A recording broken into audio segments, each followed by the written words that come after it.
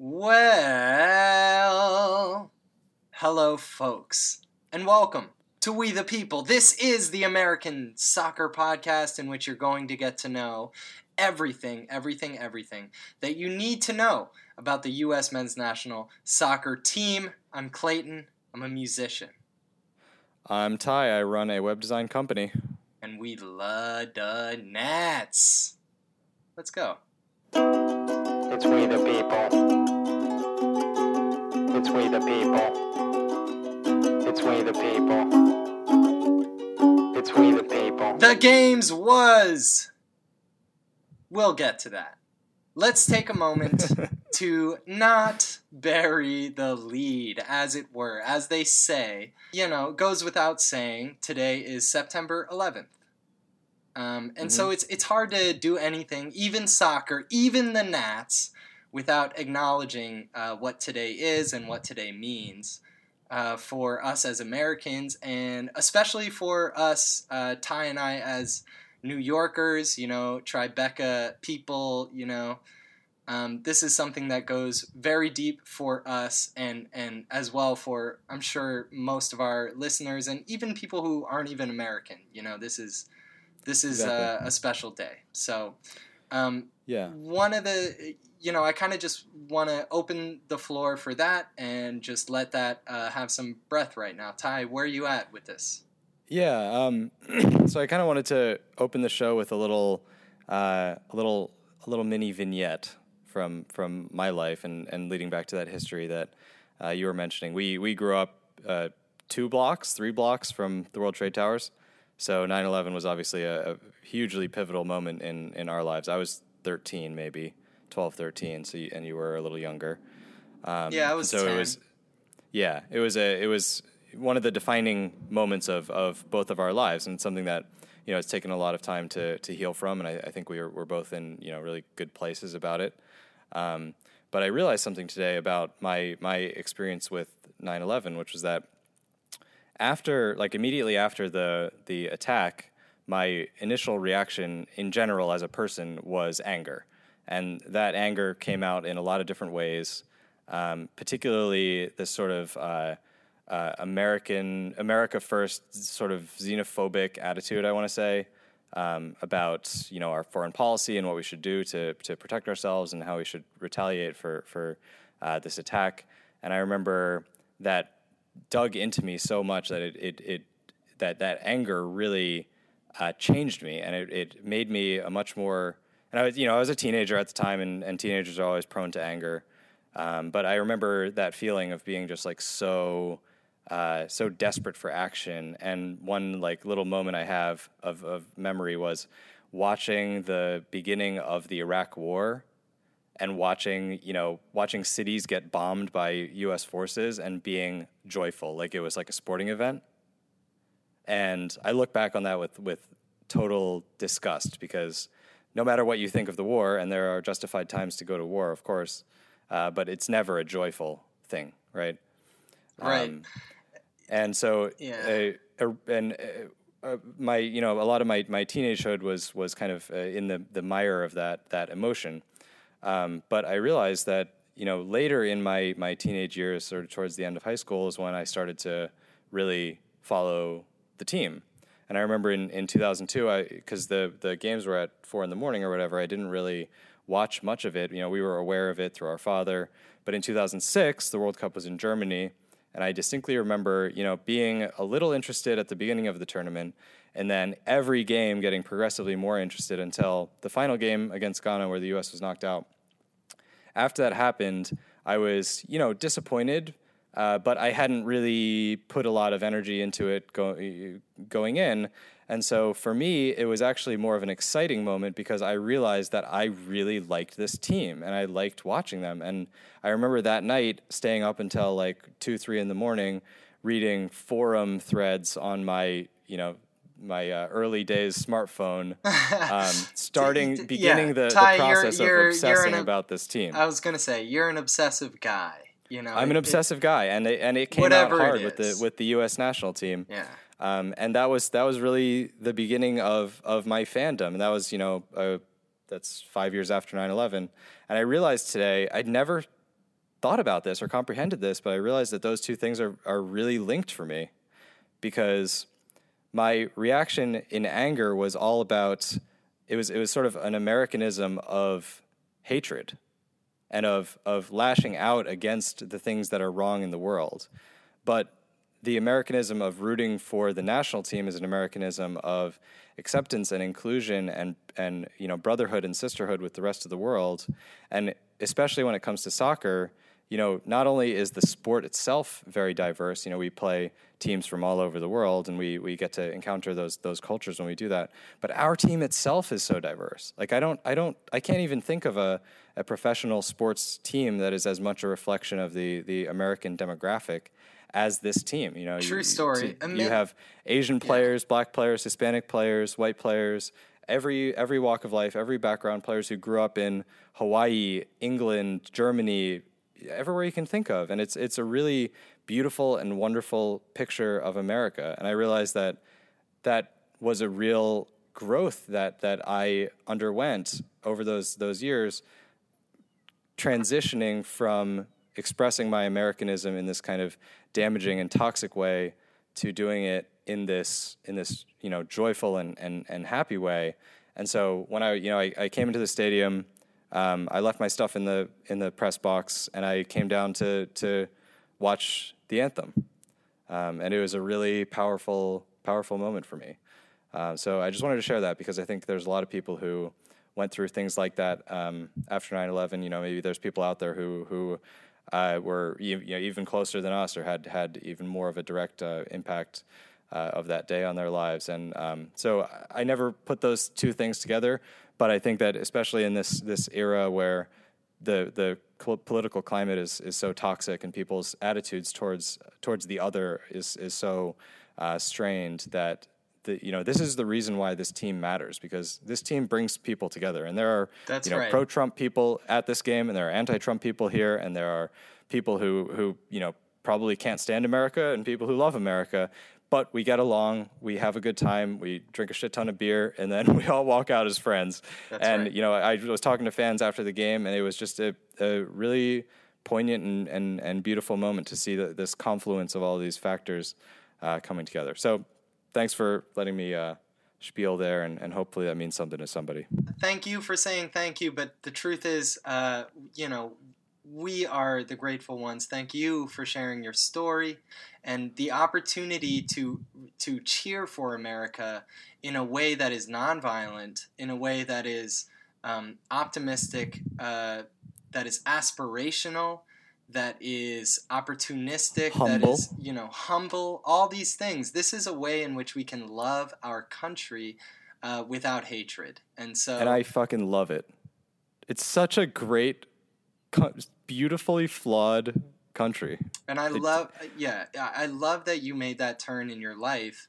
If I may, just a short addendum to that story is, there's a 13-year-old boy going through hatred turning into a 16-year-old boy going through, passionate, nonviolent patriotism.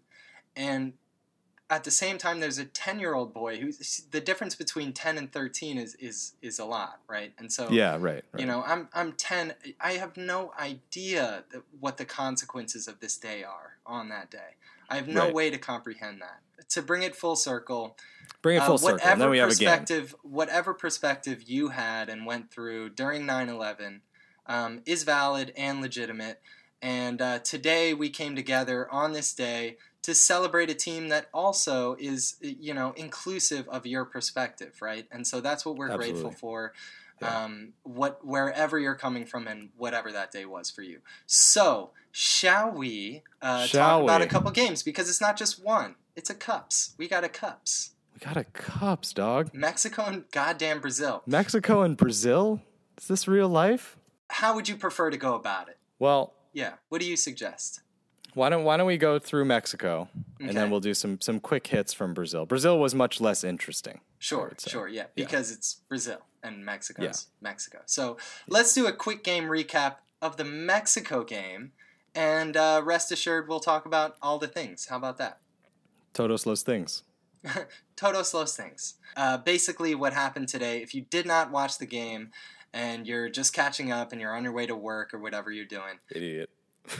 America won tonight, 1-0, but it wasn't because of skill on the field. It may be because of savvy and gamesmanship.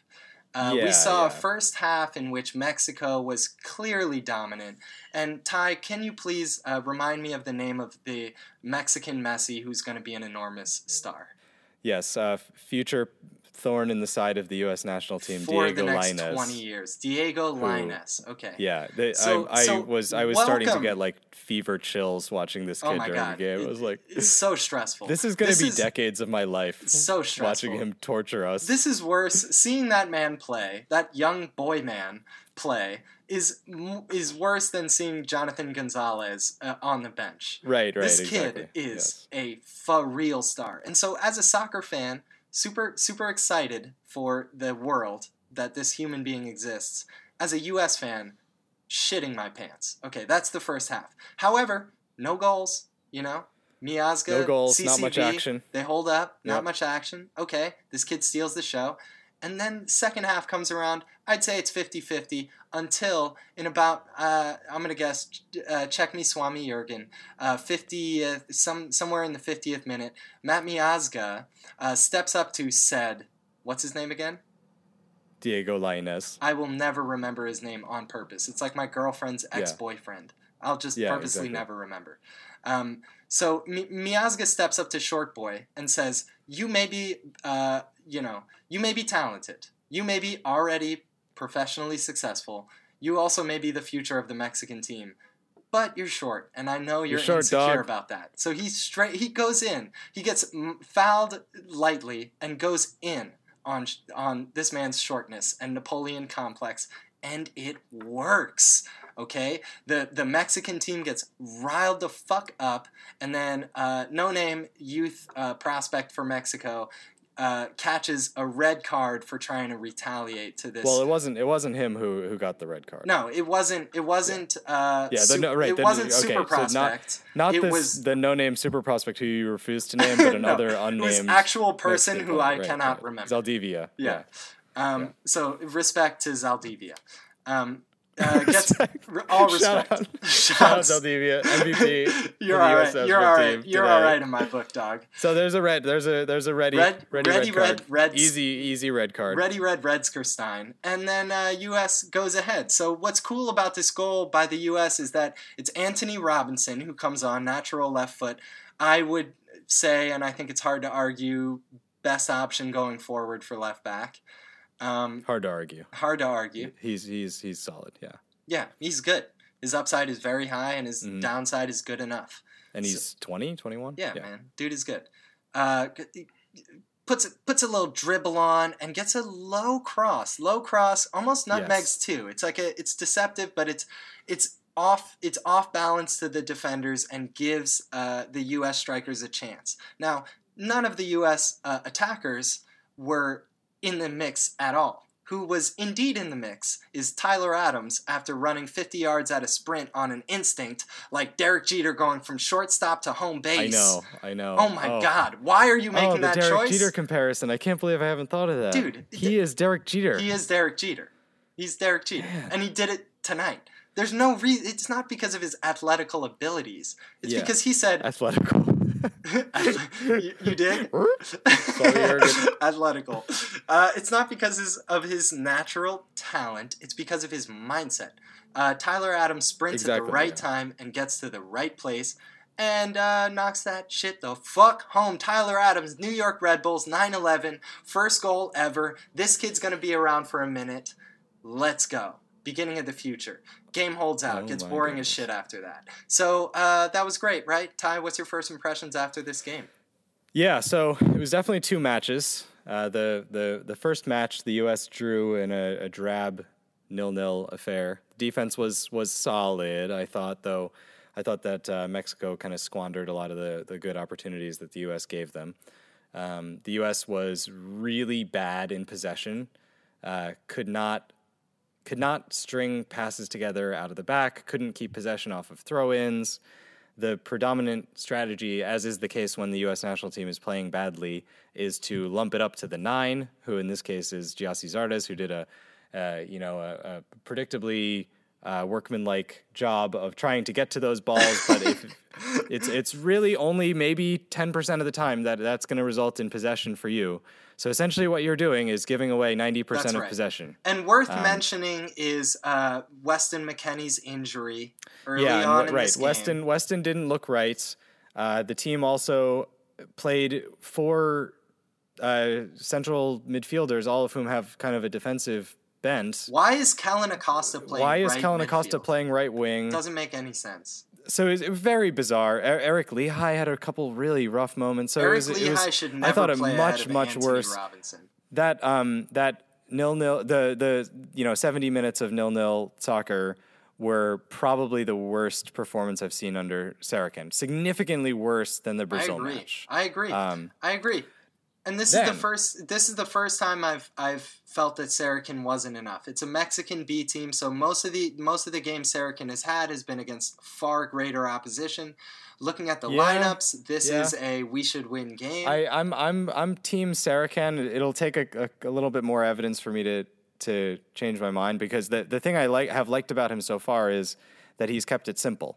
But this was not simple. In the first half, they were ostensibly playing 4-1-4-1, but Weah can't really play that flat midfield role, and Acosta can't play the wide midfield role. At all. Well, I mean, and so he's it was very just totally good at the central mid. Why when Weston goes out, does Acosta not come into central midfield? Yeah, exactly. That's exactly what I thought that they were going to do. All credit to Julian Green didn't actually do very bad. He was good. He was there. fine. But it makes way more sense to put Julian Green out wide and have Acosta in there. Exactly. It should have been after the sub. I assumed what they were going to do was Green, Zardes, Weah as a 3, and then put the 3 defensive midfielders in midfield. It seems so obvious. I don't know. I mean, maybe there's some thought. I don't know. Maybe they wanted to audition Acosta on the wing or something. But it's like, what's the motivation for that? And he was just terrible for 40 minutes. Unfortunately, I mean, I think he's a great player, and I think he's well worth having on the field because of his set pieces, which are really great. Yeah, man. But that's just not where. Pieces. He has played decent fullback for the U.S. national team and for the U20s. So, I could see that, but it was just too much to ask. But anyway, so that was game 1, which was a bummer. Game 2 begins with Matt Miazga clowning Diego Lainez merely for being short. It was not appropriate. So pure. This is the purest. A tussle. This is the purest approach to shit talking. Playground. It's what works the best. Shit talk. Yeah, exactly. And it was like some Materazzi mind game shit. And I was just listening to him in the mix zone talking about it, and he was like, "Yeah, it's like they were trying to get into our heads, we were trying to get into theirs, we won." Yep. Matt Miazga won this game for us. He did because, that's kind of my conundrum or question about it is. You could see it as the player Zaldivia, losing his head and that the U.S. got a gift and the U.S. won the game because of that gift. Or you could look at it that Miazga sort of purposefully engineered this situation so that the U.S. would be in a better position. By no means do I think Miazga thought that Villalba, I'm so sorry, not getting the name. Let's just go with that. Thought that the honorable Mexican player was going to get a red card in the way that they did. However, Miazga has been around the fucking block, dog, and he's been in leagues. He knows that. Shout out Clifton. He knows that you get under the team's skin and something will happen. He doesn't know that this player is going to react in that way, but he knows this team is young and mentally weak. I'm being outmatched. They are, yes, absolutely. I'm being outmatched by a physically better player right now, but he's insecure about this, and I'm mentally stronger than him. And his team, if his team's best player breaks down, his team will break down. And Miazga knows all that. all that. Miazga is incredibly mentally strong. Man. It's very impressive how he's adapted to a little bit more of like a In leadership truth, role. it should be expected because all the Francos are very mentally strong. Exactly. And they're so talented. they're very well accomplished. Harvard, all these things. Right. Maybe right. Yale. Yeah. I forget the one. Maybe Yale. Maybe NYU. One of those. Yeah. So it's a good showing from a young squad, and we got the fucking W, which matters a lot. Got that dub because I'm starting to be swayed to the latter narrative that because I'm recalling certain situations in the past, like the infamous Deuce face where baby, Clint Dempsey was making fun of, I think it was a Jamaican player. Yeah. That was in the complaining. montages heavy during the footage because they did Clint Dempsey retirement montages. So they had him getting his nose broken. They had him doing the Dempsey face. All the hits. They had him scoring early against Ghana. They had all the hits, dog. And they even had a short clip of long-haired Dempsey. I think if it's all right, Jesus Dempsey. I'd like to bring in K. Dot for this moment because Dempsey. Yes, please. We have a special guest. We've had today. a special guest who's patiently waited this entire sode, folks, just to be here, and in truth has been here for all the sodes with you. I'd like to introduce you to Kev Bot, my best friend in Seattle, Kevin. Say what's up, dog. Hey, a longtime fan of the podcast. It's just a pleasure to be joining you guys on this, and it was a hell of a game tonight. Deuce is my boy, and I love that montage, and I hope we can find the next Deuce on the field because God knows we're going to need it with these Mexican startups that are coming. Hey. That was excellent. And I have a specific question for Kevin, actually. There was a moment in the second half where Christian Roldan and DeAndre Yedlin came onto the field at once. How did that make you feel? I'll tell you, because I told Clayton in that moment, I said, we got a current Sounder and a former Sounder getting on the field right now, and I've got so much pride, not just for the U.S. of A., but Seattle and the Northwest. It was just a beautiful thing. I loved it. Sure. Yes, and for the listeners at home, my buddy Kevin is a lifetime Sounders fan and is a deep American soccer in terms of like MLS and soccer here, as well as the Nats fan. So that's why that was so meaningful. Kevin is the solution because we need people who in this country who are dedicated lifelong to the sport and who support their local and then get to enjoy when that local team has an influence on the national team, and those are two guys, hopefully Yedlin is going to be even develop even more into more of a solid lock player for the U.S. Yeah, man. Shaq Moore is someone. And Christian has all the tools too. So. Shaq Moore is someone we would have been excited about at any time, and he is hoping to be DeAndre Yedlin's backup. Seattle has so much to be proud of. Jordan Morris, that's a little embarrassing at the moment, but maybe good long term. We'll see. But Roldan and DeAndre Yedlin taking the field at the same time is awesome for this city and also for this nation, man. Let's talk. Let's zoom out just. Not a lot, but a little bit, just to the whole camp, right? So we had another game. It was versus Brazil. We lost 2-0. Both goals happened in the first half. One of them was a total shutdown early on, in which Douglas Costa just absolutely suns Anthony Robinson. Oh my Which word. I love. Douglas Costa and Willian is, in my opinion, one of the most underrated duos in soccer today. These guys are dueling for this same spot for Brazil at an epic time for Brazil. And, Douglas Costa has always played second fiddle, but he's, of course, my preferred of the two, right? Absolutely suns Anthony Robinson, gets a little cross in. Brazil scores early, and then they get a penalty kick later on. But that's about it. This wasn't that bad from this young U.S. squad, right? Against not a firing on all cylinders like competitive Brazilian team, but a first-team Brazilian team. Yeah, for sure. I think there were a lot of positives from that match, and namely, I thought that tactically the U.S. looked pretty good. That match kind of confirmed for me, like we've talked about the 4-3-3 versus 4-1-4-1 and how the U.S. is going to set up.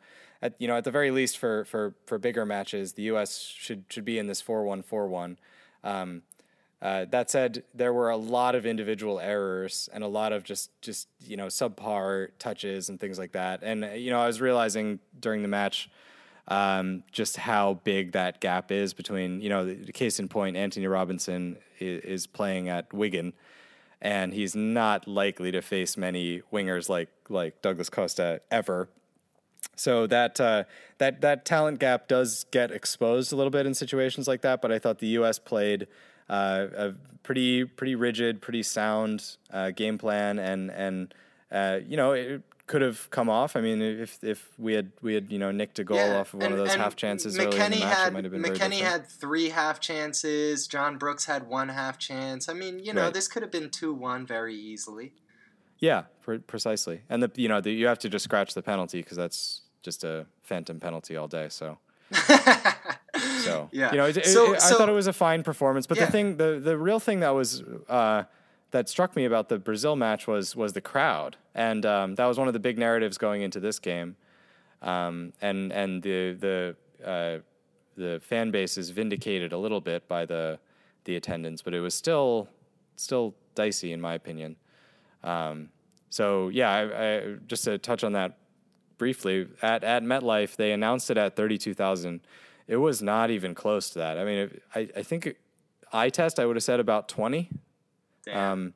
And I think also eye test, I would say 75% Brazil. And wasn't that in large part, was that in any part due to the ticket prices? I mean, absolutely, if it's more Brazil, I don't know.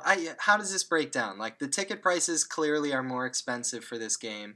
You have to pay more to get Brazil to come, so maybe that's understandable. But, perhaps, right. But still there's less. But you US can't be making fans. your money back. I mean, I just question the economics of it. Like, obviously, I don't get access to that information, so it's hard for me to throw stones. But I feel like filling a stadium at a more moderate ticket price would be a more sensible financial proposition, because then you make money off of parking and beer and jerseys and not then not to even mention the long-term effects of childhood memories and family bonding. And I felt like it was basically everybody I talked to was noting how sparse the crowd was, and the attendance was kind of a big deal at the match today. And when it was announced, it was like a notable piece of data, whereas it's usually just an anomaly. But the eyes of the press were very much on how many people actually had showed up. So here's kind of where I shake out on this. I think it probably was a mistake to make the tickets as expensive as they were. However, it's still no excuse for U.S. Being sort of the minority in that stadium. Northeast, like, there's a lot of soccer fans, just as many who have money as Brazilian fans. Yeah, so, right. Yeah. So I think if you fix the ticket thing, you still have the problem of the fan ratio. Right.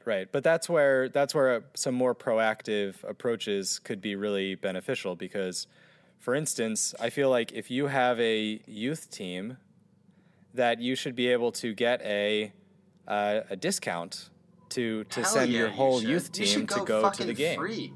You know how meaningful that is for a kid to see Clint Dempsey play? Absolutely. You should go for more than free. They should give you shit. You should show up. They should give you like a little US ball and a sticker and stuff like that. Oh, yeah. I mean, and okay, let's take that out of it. Just make it really easy, right? Yeah. What is the cost of getting like 5 buses of youth teams so that they can just sit in the top stand? Like, there are players who weren't going to be here anyway. They get to experience the atmosphere. They get to talk to their friends about it at school. Like, this is pivotal. Like, put them in the nosebleeds, man. They want to be there. Exactly. They want to be there. It's worth it to them to be there. So I guess there's some practical considerations, but to me, the one and only goal of the U.S.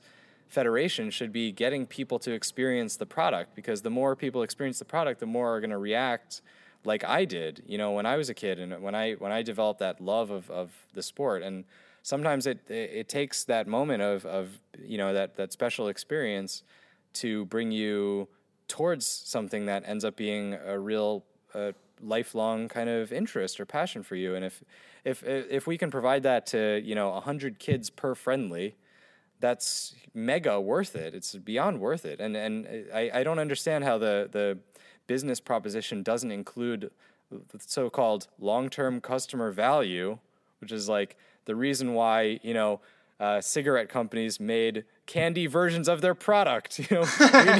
We need the equivalent, terrible business practice for the U.S. team for a social because good. it's worth it, man. When it's a good cause, all means are acceptable. So a simple proposition is to get would these just kids be in the nosebleeds. that youth teams, and that's how maybe you mitigate against or try to influence the demographics of the crowd as well. Like, the team can come, the coaches bring the team. Okay, maybe the parent volunteers bring the team.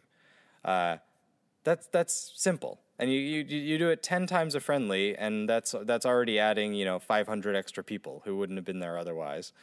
And it's adding that energy and that unique quality that comes from having actual supporters who are like really into watching the team, as young youth players most certainly would be. Every sports experience I had when I was that age was really meaningful to me. So it's that's right. And it's not. I don't think that. Yes, there's information we don't know, but I also think it's totally feasible that there is an underestimation of the value of the cultural side of things with this sport in this country, within the powers that be. Let's real quick, just because it's an elephant in the room, and we don't do this every pod, but given this camp in general, 2 games, not bad. Lost to Brazil, win to Mexico, Mexico's B team, not bad. Is it time to change the coach? I know. Just give a short answer, because we don't need to fucking go on all day about this shit. But I do want to know what you think. The only answer to that question in any circumstance is with whom. Greg Berhalter. Yes, replace with Greg Berhalter. Yes, I think they're relatively equivalent, but I think Berhalter would. I don't know. It's close. You down? Close. One of the Gregs. Maybe I'm down. Greg Vanney. I'm down with Berhalter, Vanney, Jesse Marsh if he was still around. Yeah, Jesse Marsh is a no. But I'm down with the Gregs right now. I mean, I definitely don't want Bob Bradley. Bob Bradley has come up recently. I'd take Schmetzer. One of these guys who can just love me some Seattle. Hey, Kevbot, what do you think about Schmetzer for the Nats? I don't think so. No. I'm just saying I would take him. He's apropos. You leave him to us. I go. Yeah, he's long time Seattleite, and I don't think he's the man for the job. I go Gregs. What I'm trying to say is, don't hire Louis Van Gaal. Oh my God, yes. For X million dollars a year. It's not worth it. Just get a system guy who is going to execute the system over a long period of time. The reason Berhalter in particular is attractive to me is because the systems that he has developed at the Crew are rather similar to the way that the U.S. has been setting up lately, with the press playing out of the back, the 4-3-3 or 4-1-4-1, however you want to look at it. And you see that, in the team today, there's 3 Crew starters in the U.S. starting 11. So there's clearly a linkage there. I think Sarakan has done a great job, to be honest, and I don't think the U.S. would be harmed by him staying on. I just think that the one and only thing we have to not do is hire one of these celebrity foreigners. That's right. Every penny that we pay that blowhard should go into building, small-sided fields in subway stations. Not to mention the advantages of building the American coaching brand. Exactly, that's super absolutely. Valuable. Bob Bradley got opportunities in Europe. Bob Bradley got opportunities, because he got the opportunity to put his mark on a team, and from a U.S. perspective, it was frustrating at times, but from the perspective of the rest of the world, he got us out of a group that above England, first place in a group with England, and that kind of thing sticks with people. So. Absolutely. For all of the above reasons, go American. Go for one of these MLS guys who's proven that they can have success and just ride it out. And no coaching carousel. Just No. stick to a guy who's going to be predictable and let him do the thing that you predict. This is the first game where I have not been excited about Sorokin because this is the weakest opposition he's faced, and I just didn't see an identity to the attack of this team. I think Sorokin is great. Would be perfect for the Olympic team. I'd be super happy about that. So get one of the Gregs in. Put the no voice Sorokin on the Olympic team because he fully deserves that and has done a good job with the youths. And then move forward. Right.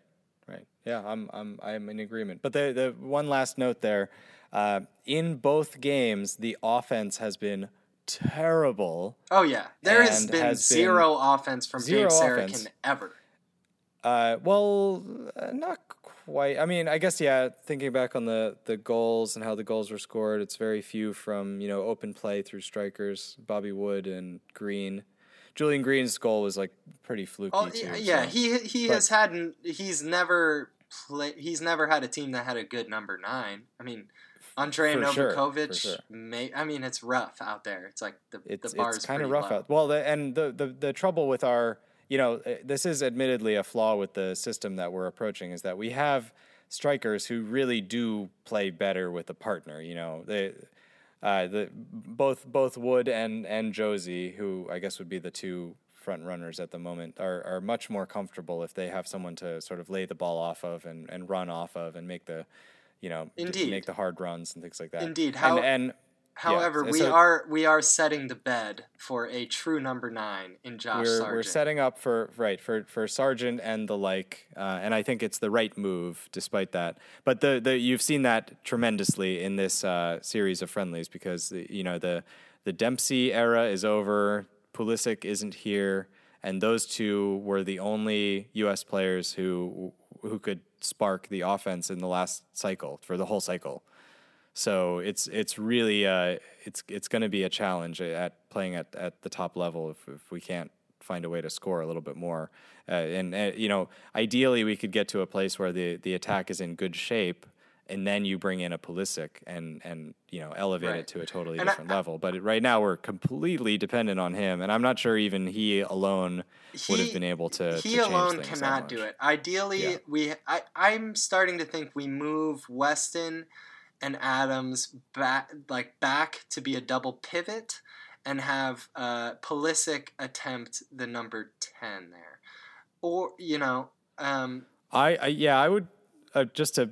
Briefly, I would go Weston at the 6 and then Adams and Pulisic, because I think they would interchange really well. And Adams, you noted how he just sees some geometry that triggers something in his Vulcan head, and he decides to make this 50-yard run. He did likes that angles. Another time during the match. Actually, he loves angles. God, there was a not even a back pass, but it was just a pretty innocuous play where Mexico was kind of knocking it around at the back, and he just noticed, slides in. He noticed that something was wrong about it. Yeah, and he booked it to the right back. Yeah, man, and he almost forced a turnover. Yeah, and it was what did you see? He's a football genius at 19. He's a Mensa intelligence in a brandable. He's like an X-Man. Body. Yeah, dude, the kid is awesome, and I love it because he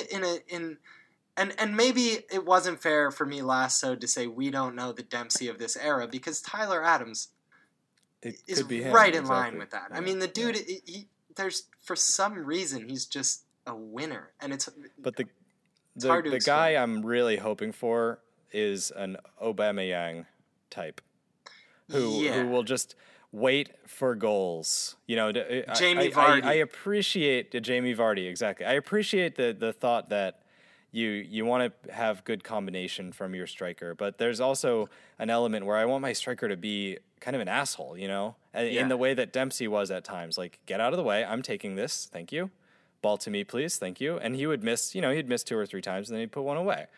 And that's I think dramatically missing from this team, because all of the attacking players that we brought into this camp are kind of designed to be supporting players in that cast and not necessarily the lead. So that's a big challenge going forward. But I think with the full roster, especially if Josh can kick on at Werder Bremen, man, we'll be in much better shape. All in on Josh Sargent and someone else who we don't know yet.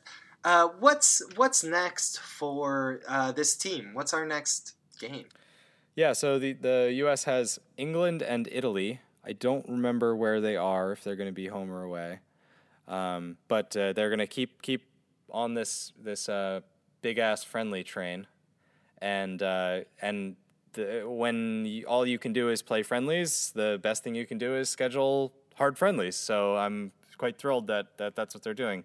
And it's one of the big benefits of being the United States of America, is that even when you have the 21st best soccer team in the world, you can still swing some pretty good invites and make some good invitations as well. So folks, so that'll be exciting. So folks, we'll be with you for that. Stay with us. It's been real. Join us at WTP Pod if you're enjoying the podcast and want a little bit more content and more interaction. Follow us on Twitter at WTP Pod. If you like the podcast and you want to help it, go ahead and go to iTunes and rate and review us with 5 stars. And if you want to put some creative words in there, there's a chance you might end up on the motherfucking show. But anyways, we'll be with you for all the next games. And as a matter of fact, we'll be with you before then. We'll be with you on Monday because we feel like it. Or Tuesday, rather. Or, next week. A day. An ambiguous day next week. And the reason is that this is what we do. Let's talk about a little hopes and fears for this time.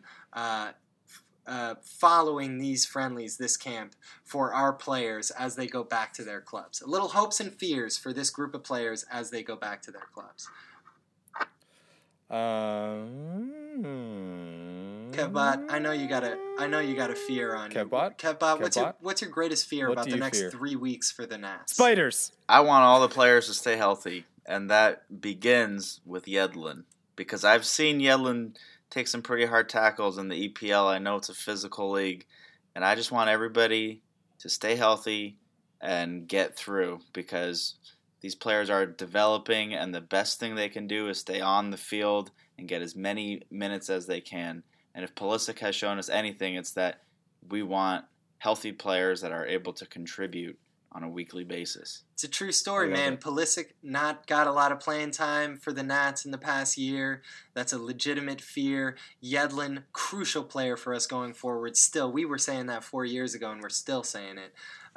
Prayers for no injuries to DeAndre Yedlin. I like the hair, Yedlin. I know it's going to take you a long time to grow it back, but I think you made the right choice. This was a very good look for you this camp. It was He's got austere, but still sharp and creative. Yeah. My biggest hope is that DeAndre Yedlin grows his hair back fast. No, my biggest hope is that Tyler Adams makes a smooth exit from the MLS. Yes, that's a very difficult thing to do, and this is a crucial moment, right? I think we see a Kellen Acosta who didn't make that move at this moment in Tyler Adams' career, and anything can happen. A little bit. Something can go wrong, and for Tyler Adams, the sky is the limit. But not if he stays in the MLS forever or for another, cycle of trades. It is time for him to go. He is ready. My biggest hope is for just a smooth exit for Tyler Adams. Just get excited for that for his big move to Minnesota United. God no.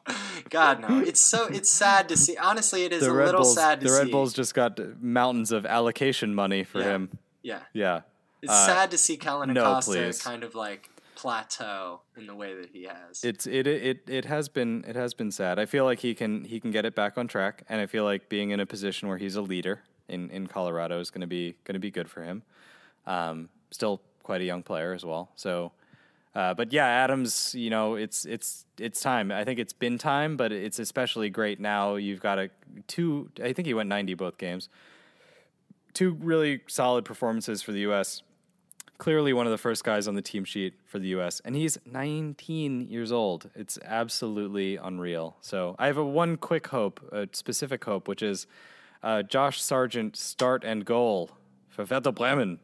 There we go, because baby. This kid's got to get off the starting block Yeah, here. let's go, Sarge. And, we need you. I want him to feel confident in his first team prospects so that he can join the Nats and not have to play friendlies during the break because it's time to start integrating all of our Voltron pieces that we've been storing up and crafting the final product that we're going to start to hone over the next 3.5 years on our road to Qatar. That's correct. And I'm sorry, Paulie Areola Nips, you're not part of Voltron. I'm sorry, Julian Green. Sorry. You're not part of Voltron. Julian. But yeah. McKenny, you're welcome in.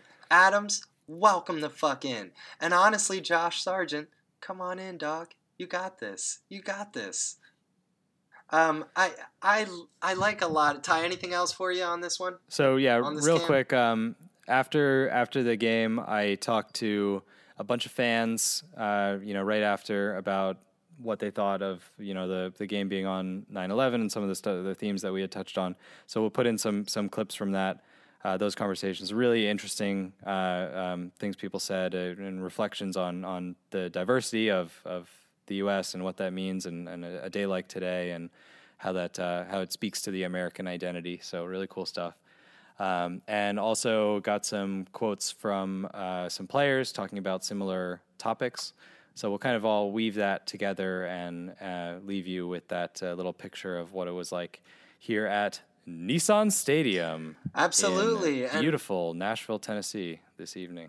Ty and I are grateful for you listening to our perspectives and our stories, both on soccer and also a little bit about culture. So thanks for hearing us out on that. Thank you for your support. Tell a friend. If you have a friend who you think might like the show, tell him. Holla at him. Let him know, man. Yeah, I know tell you. Them, I know you. You I'm disown speaking them to until you. they listen. I'm gonna whisper like ASMR. Tell your friend about WTP Pod. Repeat that for 4 hours, and then you'll have an ASMR. Just put it video. on loop. You have it there. I'm not going to do any of the rest of the work. Folks, right. I love it. I absolutely love it when the rain clouds clear. I hear Hillary Duff singing that one pop song that she had that got kind of famous. So talented.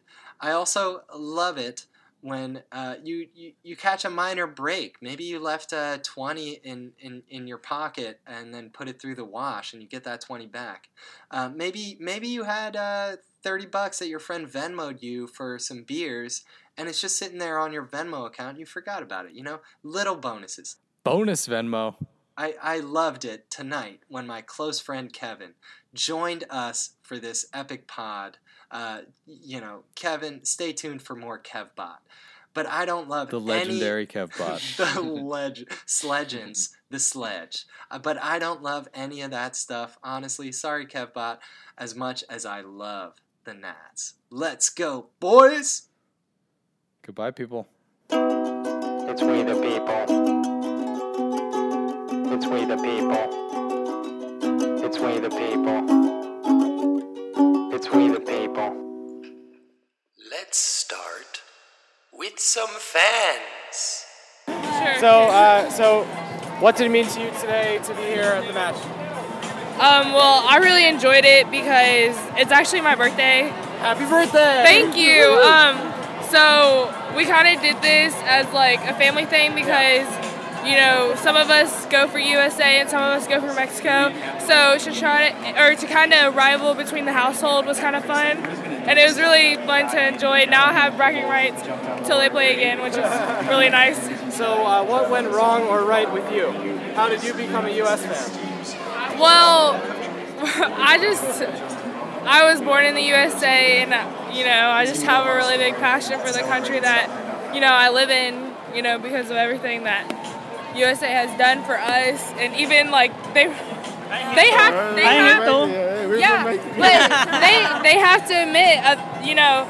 to admit how much USA has done for them, right? Not tonight. Not tonight. Yeah, you're right not to. You're good sports. So are you from around here, this area? No, we're from Lobo. Okay. Kentucky, yeah. So you drove a long way Yeah. to the match today. Did you get here early? 1.5 hours. Okay, yeah, that's not too bad. Yeah. But we got like divers to sign it. Right. Yeah. So the game's on 9/11. What does that date mean to you all and your family? Do you remember where you were when 9/11 happened? What does that represent to you? Well, I'm 16, so 9/11 happened 17 years ago, so I wasn't actually born. But we actually had a family member in the towers, and luckily she got out before, which was, we were very thankful for that she's still here today with us. She's very blessed, and 9/11 was just a very sad, thing, even for the people that weren't here. It brought the country together for that year from like what we've heard from adults and stuff. It helped the country become more united. And why do you think the U.S. is such a place where people can come together? What is it about the U.S. that allows that? Well, the U.S. is based on freedom, and other places and other countries, they don't have the freedoms like we do, and like in the Middle East, women can't do much, and they can't go to school. So that might be like a motivation for a woman to come here, or for people like my stepdad's from Mexico. For him, it might be the opportunities he has in Mexico compared to the USA, and what he can do for his family, because in other countries they don't have that many options and opportunities, and it helps them out a lot, because with those economies, the economies don't have enough to support the people. So by coming here, they can get jobs and send money back to help support their family, which helps the economy of like the world in general. That's an incredible answer. You're very articulate. It was a pleasure to meet you. What's your name? Mariah. Mariah. And you? Natalie. Nice to meet you both. Thank you very much for your time. You're welcome. Are you all like friends from high school? Chicago. And so when you were a kid, if you're Mexican American, you have to choose between rooting for Mexico and rooting for the U.S. How do you make that choice? I was born in Mexico, so Mexico always got my heart. But if USA has a good game, they have a good game. Right. And do you root for the U.S. when, in other games, if they're at the World Cup or whatever, or is it too disgusting to attempt that? I was rooting for USA Women's World Team, national team. That's when they won, I was down in Chicago, Lincoln Park, rooting for them all the way. All right. And growing up Mexican American in Chicago, what's that experience like? There's a big Mexican American community there. It's a very diverse city. Can you speak to what that upbringing is like versus being in more homogenous places?